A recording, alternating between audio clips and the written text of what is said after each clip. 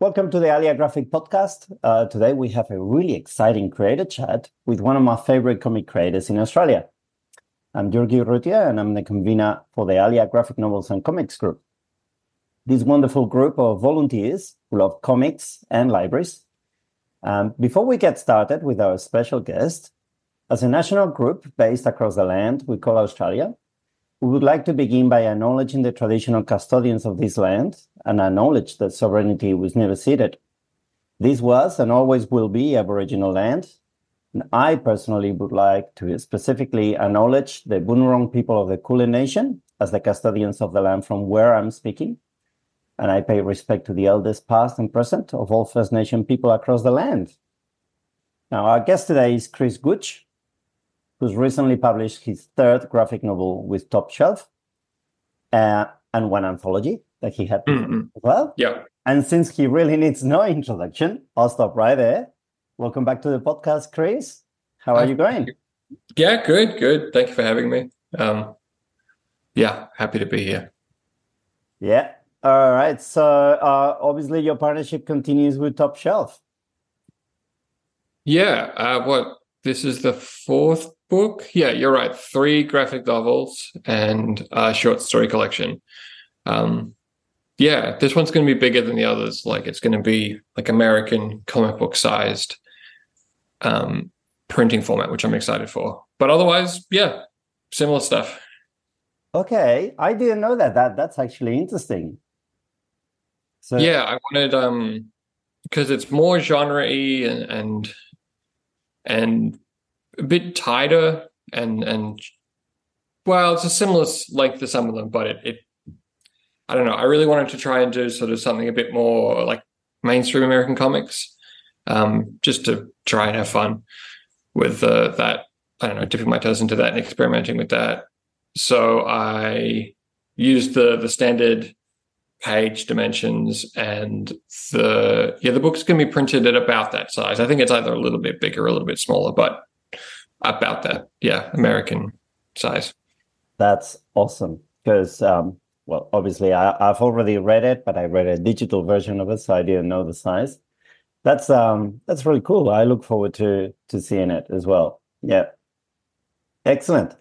So we'll obviously talk about In Utero, but I want to talk a little bit first about one of the things that you do a lot actually in the internet, and I really love in your social media, is that you share a lot of your process. Yeah, I don't like doing the social media stuff very much, as I'm sure most people do. And the thing that I most enjoy is posting things as I go. That's what I like seeing from other artists and what I want to post myself. So by doing that, I make it a bit easier and try and motivate myself. But I like to post pages that are halfway done or in the middle, and show the progression of them coming to fruition. And then I haven't done it so much recently, but I do really love posting like 7, because I always make like 7 or 12 different versions that are almost indistinguishable, and they just have one tiny change that doesn't matter to anybody else. But I get stuck on like picking between them. Yep. So I'll post like that and be like, hey, which one works? And sometimes I like follow what people say, but most of the time it's that thing where like as soon as someone says like, oh, it's that one, you immediately know, no, it's number 3. Like that's like you just need that like push to like have that gut feeling of like, oh no, it was the one that I thought it was the whole time, but I wasn't confident. Well, it's pretty impressive that you do like all these different versions of all these things, and you get stuck with those things, but you still finish things. Yeah, that's because I ran out of patience and say like, this is good enough. Like, there's that point where you're really into it and you're like, oh, especially digital, because I'm using the iPad now. Like you make like 5 different files. Like I just duplicate the file and then I'll like change a little bit here. And then after a while, I'll be like, I can't do this anymore. I'll delete, all except one, and then like move on. Because otherwise, I just never get anything done. Yeah, because that's one of the things that Tolkien was famous for. He would rewrite and rewrite things because he was never completely happy with his writing, and he would rewrite and rewrite, and that's why he didn't publish very much in life because he was constantly rewriting things, and he got Yeah. lost in that. Yeah. I mean, genius is a big word, but yeah, it's hard not to think of him as a genius, or at least like just amazing. But Yeah. yeah, I have the exact opposite approach in my work. I just he spent, how long was Lord of the Rings? It was like 20 years or something. All this like world building and something, this big gap between The Hobbit and Lord of the Rings, Yeah. working on this masterpiece. And I just would rather put out 4 or 5 things that are not as good as the one thing I would have done in that 10-year period. Just because, I don't know, it's better to have more stuff out in some ways, I think. Like, I just want to make it. I don't want to get stuck in my room just working on that one thing that might not ever get finished. Yeah, I mean, I love the Lord of the Rings, but you're right. It took him, I think it was 13 years. 13. Oh, wow, yeah.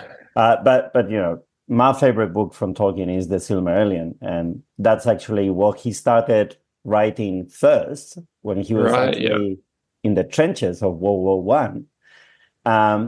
And he died, and he was still in the last few months of his life. He was starting to rewrite it. So there you go. Yeah. Crazy man. Now, from memory, you used to draw everything with pencil and paper, and then you used to digitize and then do your final work digitally. Is that still your process?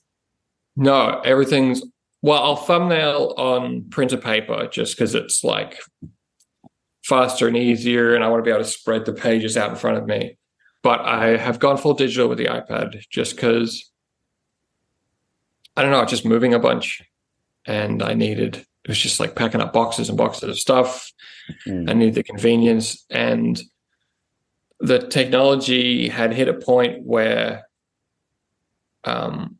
the artwork I was making in utero, like by the time I digitized it and got it to look the way I wanted it to look, like I could replicate that with the iPad with the brushes I was using, and then with Under Earth I was like layering halftones, like digital halftones, and then color on top of it. So I think hopefully there's no discernible difference. And I actually have this. Yes. Recognize. Yeah. So like for that one, that's a good example because like I would go in and digitally fill like all the X's of the other like black fills. So I'd go and do that. And then, I think if I drew that on the iPad, it probably wouldn't look that different. But I've got this always here on display in the office. Just so you know. It's nice also just sitting on the couch, like being able to sit there and like zone out and do it as opposed to having like the big drawing desk. And although I'm sure it's horrible for my posture, but the iPad is nice like that. Yeah. So you do everything on the iPad? Is it on Procreate? Yeah, Procreate. And then for In Utero, I prepped all the files in Photoshop. So I would do all the frames in Photoshop, do the text, send it to Procreate, and then color it and halftone it in Procreate, and then send it back for lettering in Photoshop. But I'm trying to ditch Adobe, so I've done a short story just over the holidays for myself, and I'm trying to use Clip Studio Paint, which is like a good program, but God, these things are annoying to learn. Like Photoshop was so annoying to learn all the shortcuts and and now I'm starting again with Clip Studio, but at least it's not $40 a month, and also Adobe's horrible with the AI stuff. Yeah, my son's 12, and he's starting to make some comics. He loves comics and drawing in general, and he's starting to make some comics. And he's doing everything with pencil, and then has to ink it and things like that. But we've got an iPad at home, and I got Procreate for him, and he's starting to play a little bit with it. But yeah, you're right. Like learning all the tricks and all the workflows and all that. Yeah, um, Mm. takes There's a time. big, yeah, I think there's a big trap with digital. Like I'm doing this because that's the pinch and zoom or whatever on Procreate, or even if using a Cintiq, where you can go in and you end up getting stuck like redrawing this hand, this tiny little part. Like, whereas pen and paper, like you can't zoom in, you can't erase over and over again. You'll destroy the paper. Like Yeah, I'm very grateful and glad that I learned with pen and paper. Like that would be my favorite way. It forces you to do the thing and move on before you destroy the paper by erasing it too much. good advice. Good Yeah. one. Now, you started making zines actually, and your first graphic novel was published by Top Shelf, great international publisher. You just published your third graphic novel with them. Now, I've been saying for a long time, Chris Gooch, young emerging creator, but I think I should stop saying that. Like, Oh yeah, I'm getting old. Yeah. you're now a seasoned creator. Um, uh, what advice do you have for young creators? Well, you just given us one, but what advice do you have for young creators who are making their own little mini comics and zines and you know?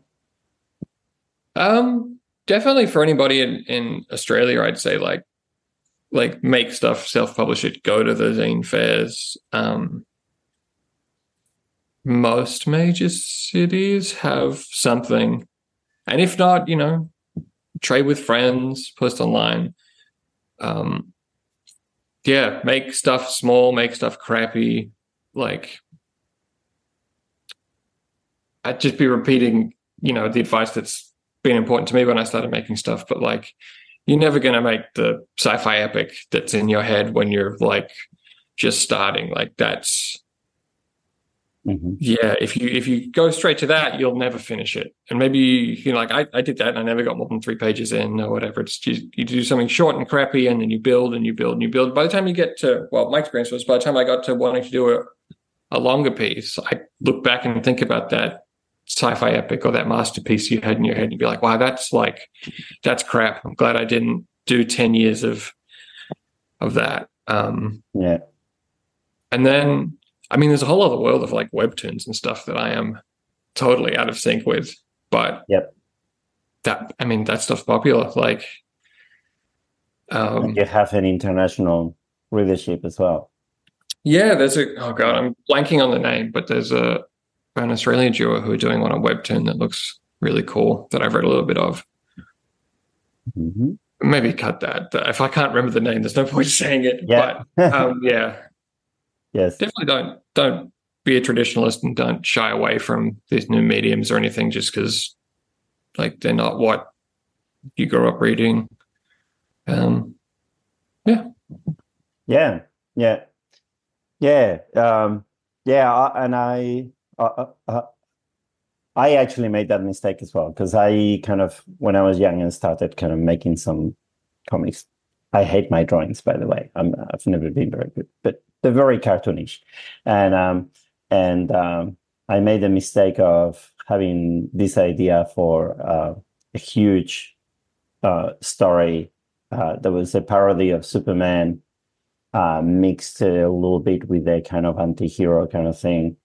And it was going to be Super Gore Man. And Yeah. so it's a superhero who wants to be a hero and wants to be loved by people and do the right thing, but who always thinks that, superheroes should just crush the enemy and gore them and gets lost in the fights and, gores them. And then because of that, people hate him. And then he has to essentially go in this journey to learn how to be actually a hero. And it was very humorous, very kind of actually a little bit like Akira Toriyama gag manga kind of thing as well, Okay. but mixed with superhero stuff. But yeah, I had like this huge story, and you're right. I just made the first few pages, and then it was like, this is too big. I don't know how to continue this. Yeah, and now actually my son has started drawing a little bit of Supergirl, man. So that will be Oh, that's interesting. cool. I like that. Intergenerational. Yeah. So we actually worked out the first chapter together, and we wrote a script, Oh, that's awesome. and he's drawing it. So yeah, it's fun. It's really fun. Yeah. But anyway, what was the origin story of In Utero? Did the story come fully formed, or did it start with just an idea, a character, an image? Because, sometimes they come fully formed, but sometimes it's just a character that interests us. And For this one, it had a few starts and stops. Like as an idea, it started as like I was like, oh, what would I want to do if I was allowed to do like a Godzilla comic book or a movie or whatever? And I moved away from that very quickly. But like monster befriending a kid in a shopping mall was sort of like that was the start of it. yeah, And then I started drawing it in 2020 when I went to. I was a bit lost after in Under Earth came out, and stuck in. I think I was doing call center work back then. Just like, oh, what am I going to do? Like, so I went and did an honors in creative writing, and I did that because the program was you could do a creative work alongside of a thesis. So my creative work was the first draft of In Utero, and then I wrote like a 10,000 word essay about like making it and specifically to different academic horror theories and how they contributed to it. And then I had to write an element of like what is unique about horror in comics and stuff. So that was the start of it in 2020, and that was a weird year for everybody. But I spent a lot of time just in lockdowns and inside drawing and thinking about it and writing this essay. And then as soon as I finished, I got to move on to the second draft, and it like doubled and then tripled in size. And from then I just started drawing and writing it. that's really cool what you said about the honors. So I'm following that thread now. So, what is unique with horror in comics? I'm not, Oh, not well, not 10,000 words, but in summary. I think, the disclaimer for this is like Yeah, for academic essays, the ones that I was writing, it's like you make the argument, but you don't necessarily believe in it. Like it's an interesting idea and you make a case for it. yeah, But I think I was referencing Scott McCloud's stuff, the idea that like the reader will animate and personalize their experience of the different monsters within the horror comic. Like I really love just that example he has in Understanding Comics of like, the axe murderer, like one panel of the axe murderer and they're like going to attack. And the next one is like a cutaway and it's just the scream and the idea that like the image that the reader has in their head of someone getting like chopped in the head is more engaging and thrilling and graphic than whatever you would draw in that actual panel. And also specifically within In Utero, so it's two monsters that are like they're of equal size because they do a fight at the end. But they are designed to like grow, change, and move very differently. So talking about like the personal relationship and the back and forth the reader has with a comic book, the idea that the essay was putting forward was partly, the reader animates the way these characters move and feel and blah, blah, blah in their mind between the frames in a way that's personal to them. Whether or not you think that's a lot of wank, I think I can see either way. But that was the argument, at least. Yeah. Well, when I was young, I read so many horror comics. Actually, in Spain we had I think it may have been published in the US as well, but in Spain we had a magazine called Creepy, and Yeah. I know that Yeah. one. And it was all horror comics, and they had lots of great stuff. A lot of Bernie Wrightson stuff, obviously, but lots of different creators and a lot of Spanish creators as well. And I loved that because, I could see, yes, you can see ink on paper, but then, just imagining all those different creatures and monsters. And I definitely had lots of vivid dreams about them. Love them. Yeah. I want to pick up the other thread as well that you said about monsters, and you mentioned, thinking of, Godzilla or things like that, and the relationship between a monster and a kid. Um, and I would like to know what are maybe some of your favorite monsters in comics and films, and in films. Um, and for example, I love Godzilla. Yes.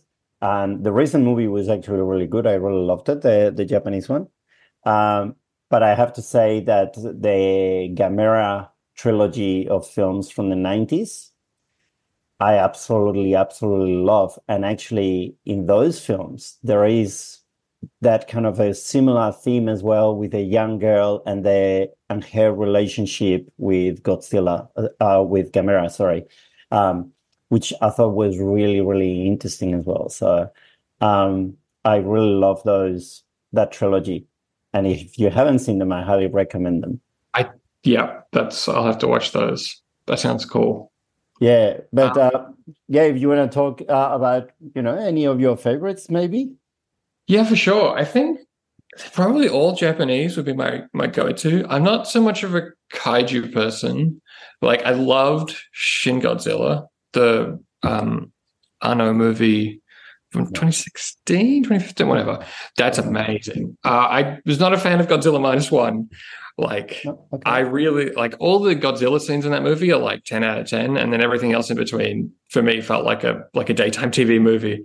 But Uh-huh. uh the fact that it's like gaining traction and is doing so well, like internationally, is great. Like I hope they make like ambitious, high quality Godzilla movies forever. Um, Yeah.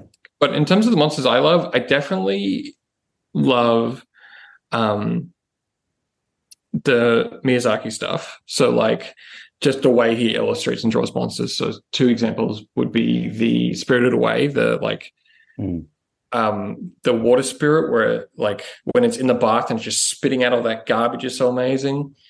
And then the start Yeah. of Princess Mononoke, the infected boar with all the bits coming off. Yeah.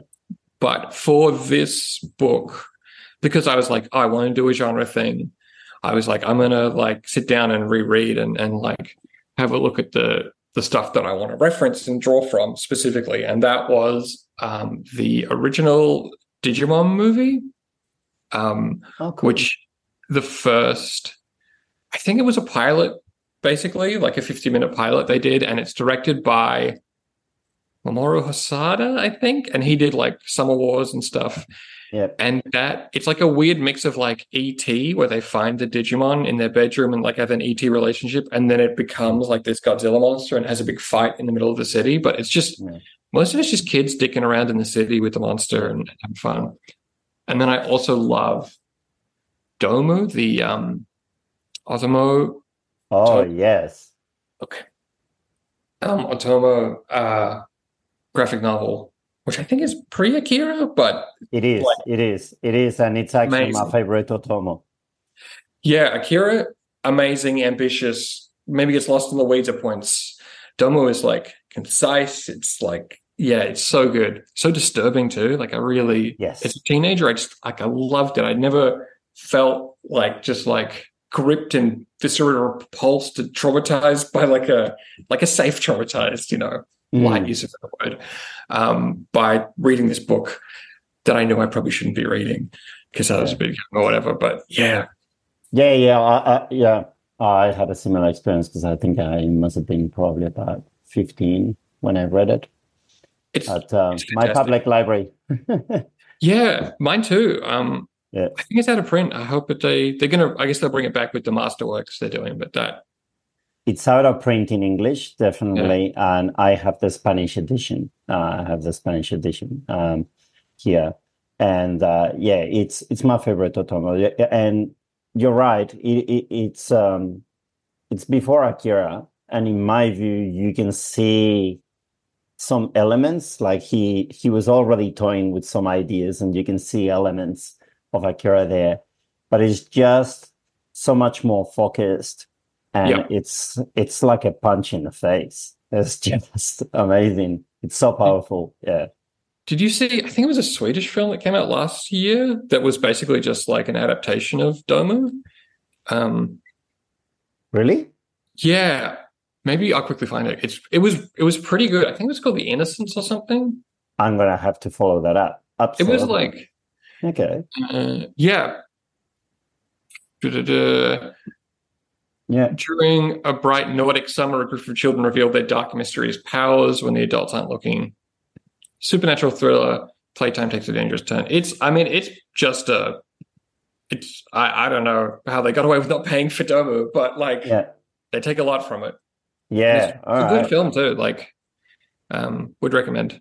Even has like all the image of like of the girl sitting on the swing.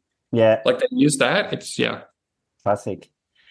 Wow. Okay. No, I really need to follow that up. Well, it's interesting that you mentioned Otomo actually, because he was on in my notes as well. Yeah, Uh, I love it. so it seemed so obviously Otomo was a bit of a source of inspiration.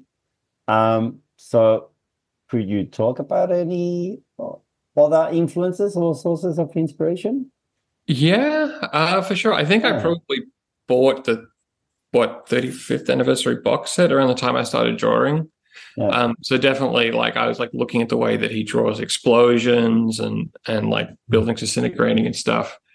And he's just kind of like the gold standard for like violence in a lot of ways. Like I just love the way that Mm. like volume 3 of Akira is just it's just an action sequence for like 300 pages. And like obviously you need other stuff to balance that out. Yeah. And like it's maybe volume 3 is my least favorite of the six, but God, he's just amazing at it. Um Yeah. in terms of like what I specifically took from him, I mean definitely drawing more from Domu. The young girl who has a relationship that's sort of more adult in the sense that like Yeah. entering into a world where there's a real risk, leaving the sort of training wheels Mm. behind, starting off as like a precocious child, Mm. and then you have to kind of test yourself. Like like a lot of kids feel, and I felt as a what like a 12-year-old that I understood the world around me, and that I was more adult than maybe I was given credit for by people Yeah. around me, and I could navigate the adult world. But as soon as you take a step into the real adult world, you have to actually like stand for yourself. And I'm more talking about my book, but like it's scary and frightening, and Mm.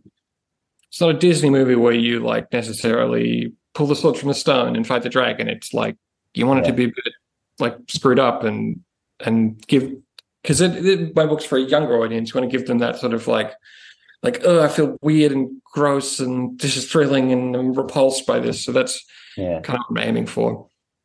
Yeah. Um, My but son's definitely, 12 and sorry. he hasn't read it yet, but I think he'll get a lot out of it, actually. How old is your son? 12. 12? Yeah. There's definitely something to be said for like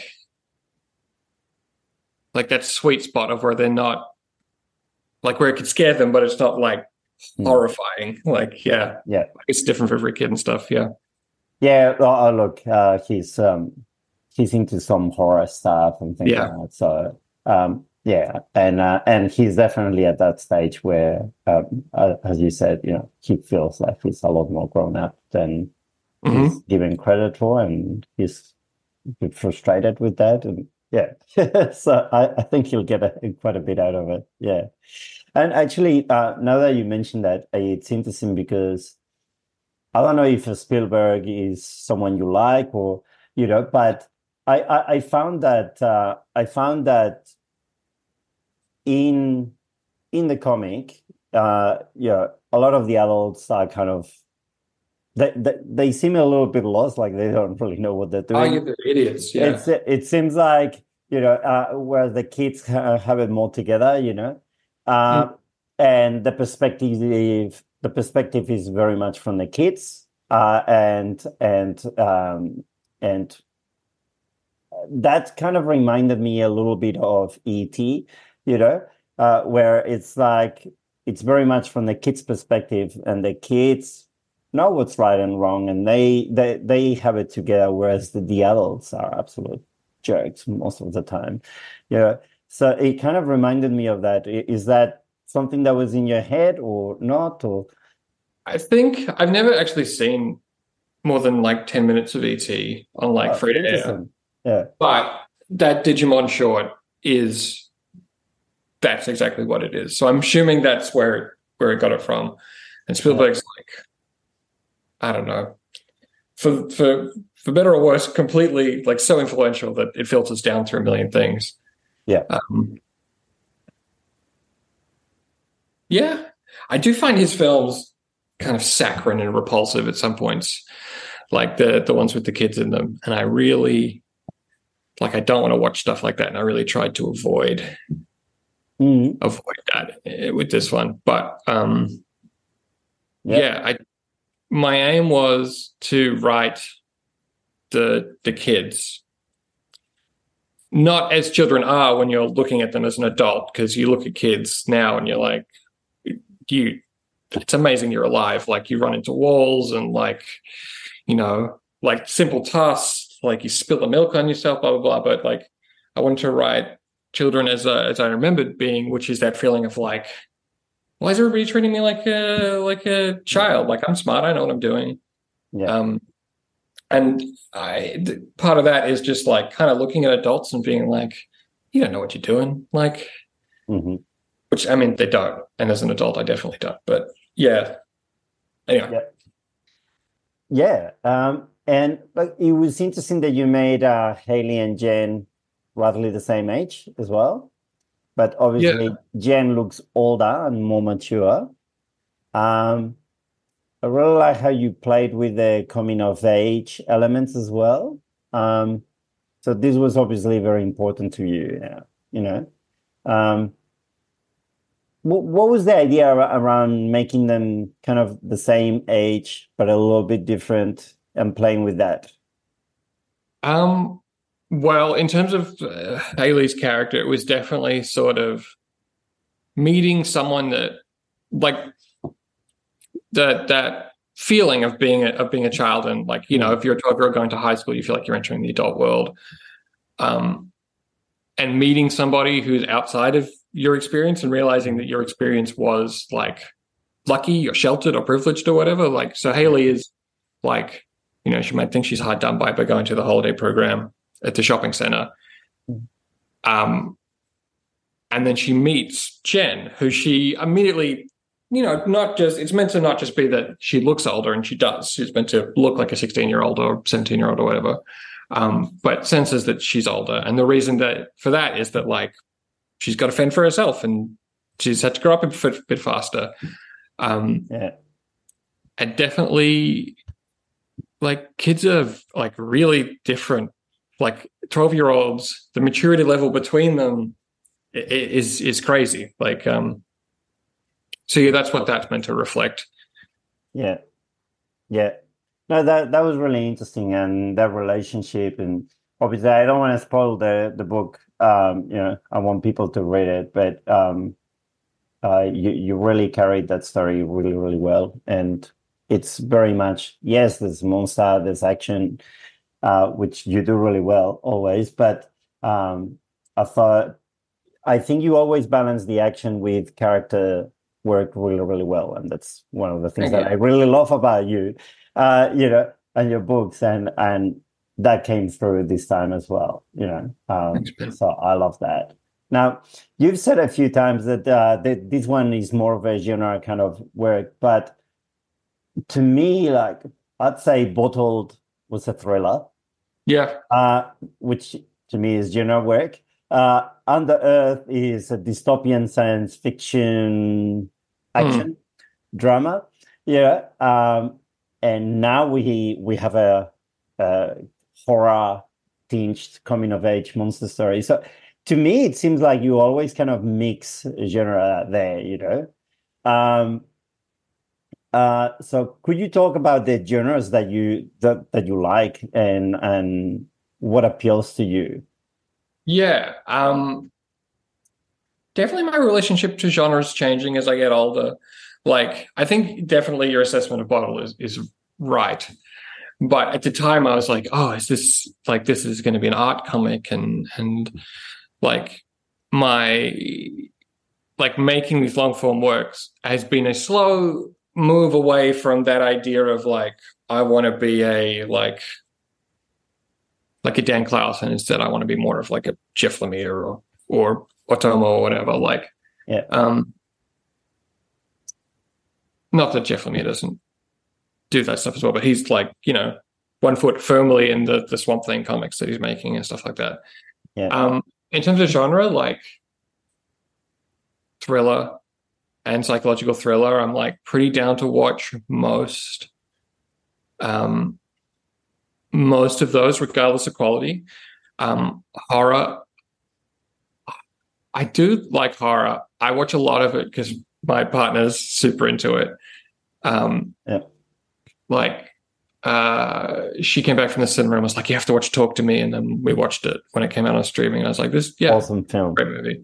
And then maybe my favorite movie of last year was Barbarian. If you saw that, like, Yes. oh, that's like that was a roller coaster. I never want to watch that movie again. But that sort of when I was a teenager, I used to watch a lot of like super intense, hyper violent Korean like horror thrillers. So like A Bittersweet Life and I Saw the Devil and Old Boy and stuff. And like I just love that feeling of like just like a movie grabbing you and not letting go, and you're just having like a panic attack for like 90 minutes in the cinema. Yeah. I'm taking you somewhere that you never thought, you know, you'll go there, and it's just feels dangerous. Yeah. I watched an interview a while ago that was maybe just a clip on Instagram of like Samuel L. Jackson talking about like ugly things in cinema are an opportunity for the audience to experience them and dabble in them in a safe space. Like, you know, I don't like everything I like to watch, like all the people in them. I never want to meet anybody, but like it's, you know, it's thrilling and it's fun and like anyway, yeah, that's the genre stuff I'm into. That's cool. I like all that stuff as well. So and I think what I was saying before, I think you balance really well actually, having elements of those genres, but having them in a way that it's not, I don't know, like it's obviously the genre, but it does feel a bit more, you know, kind of art house film kind of thing as well, you know? Definitely my take is like I want to do my version, and like now I'm a bit older, I'm like, well, I work a day job. I can do it the way I want to. Like, you know, I'm not out there chasing like ticket sales necessarily, or like I don't have a marketing team that I consult. Like it's, you know, the trade-off of comics is that they're niche, but you get like a lot of freedom to do whatever you feel like. And I kind of want to indulge in that. Yeah. And as I said, you know, you balance the genre elements in the action really well with character and story development. So it could work. And actually, what you were saying there, making comics is very labor intensive. It takes a lot of time. And I know you're a pretty disciplined industries creator, but are you taking a break, or do you already have ideas for what's coming next? Or I have pretty much completed scripts for the next two things, just because what I do is I write the next one while I'm drawing the current one. So I don't start drawing a project until it's completely written. Yeah. Although in utero that got a bit blurry, but yeah, that's mostly how it works. So you know, there's like years where I'm just only doing drawing for this project because that's what's left to do for it. So I'll start writing the other one. So I have two big projects, and they're both like really long, and I quite like them, but it's like that'd be 5 years of my life easily. Like so. Like when you say long, you mean under Earth long? Because that was quite a break. Yeah, probably. One of them would be two books of about 200 to 250, 300 pages each, and the other one would hopefully get it under 300. But I don't know. It's hard to. Yeah. You don't really know how long it's going to be, even though you've got the dialogue written. You know, the like visuals can expand and get bigger and bigger to try and suck the reader in very easily. Yeah.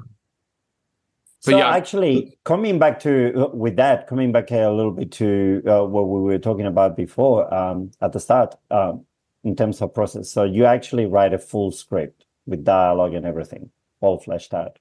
I try and alternate one method versus the other, which is like the two that I've got now, because In Utero took quite a while to draw, are both basically screenplay looking things. Mm-hmm. And they have the odd sort of like, when it became too irritating to describe like a couple of panels or whatever, then I'd have a drawing, but mostly it reads like a screenplay. But for example, for In Utero, that was very much just like I had my diary that I would write my ideas in, and then I'd just do quick drafts of dialogue on like throwaway paper, and then I go straight to thumbnails. Yeah. But that way of doing it quickly gets out of hand page-wise. So like the draft I had of Under Earth before the final draft was like an extra 150 pages. It's just like when you're just drawing it, it just expands and expands and expands. Whereas, and I find writing really unpleasant. So like, I think it makes me be more concise. Yeah. So, just a quick run. So, Bottled, was it a full script, or was it? Yes, it was a full script. Yep. Under Earth, thumbnails. Straight to thumbnails. Yeah. And that's why it expanded and expanded. Yeah. Then interesting. And then In Utero, kind of a script, but because I did the honors year, it kind of turned into both. Like kind of a mix of both. Yeah. Interesting. Yeah. That's cool. Yeah. All right. Cool stuff. Well, so you already have two. That's amazing. You're gonna be very busy. Yeah. I don't know. Have you started drawing any of them or not? No. I'm a little bit hesitant to start because once I start, I get very fixated, and I don't know if I can be fixated for 5 years. Like I'm older. I have to plan these large projects around my life, so I probably have to sit down and think about what the next 5 years of my life are going to look like before I commit to doing one or both of these. Yeah. So you haven't even decided which one first? I'm pretty sure the shorter one out of, convenience and necessity and stuff. Yeah. Excellent. And is it another genre? Yeah, it's another prison book, actually. It's like a fantasy thing set sort of in a fantasy version of late 1800s to early 1900s, kind of like a, First World War type of conflict changing everything. These basically European countries just eating each other and destroying themselves for nothing, like that sort of version. But yeah, like a fantasy version of that. Sounds cool. Looking forward to it in the next 5 years or something. Yeah. It'll be a long time. Now, to finish off, I'm sorry I didn't prepare you for this one, but as we always do, can you recommend 2 or 3 graphic novels that, maybe they could be related to In Utero, and or just something that you read recently that you think, yep, I really enjoyed that. Please read it. Whatever you like. What about where you want to Sure. take it? So ones that are related to in utero, Adomu. Uh, oh, I'm blanking. What's the Junji Ito one? The spirals. Um, Uzumaki. yeah, it's Maki and uh, Mob Psycho. They're probably my go-to manga to read in terms of graphic Excellent. novels. Oh, I did a big read a while ago, but I'm blanking. I've got the Dan Class one sitting on my nightstand, but I haven't read it yet. Yeah. I go with those three. Yeah. Excellent. Good choices. Good ones. And as I said, like Domu is my favorite Otomo, and yeah. So I love Uzumaki as well. I haven't read Mob Psycho, so maybe I should get into it. I think maybe even the anime is better. It's like strangely like experimental and high budget. It's fantastic, but the manga's great as well. Okay. Yeah. Excellent. Thank you for those recommendations, and thank you for joining us today. No, thank you so much for having me. It's been a pleasure. Yeah, and everyone, please buy In Utero, or if you can't afford it, go to the library and read it. Another great option. Yes. Yes, and yeah, excellent graphic novel. All the best, and I hope it's really well received.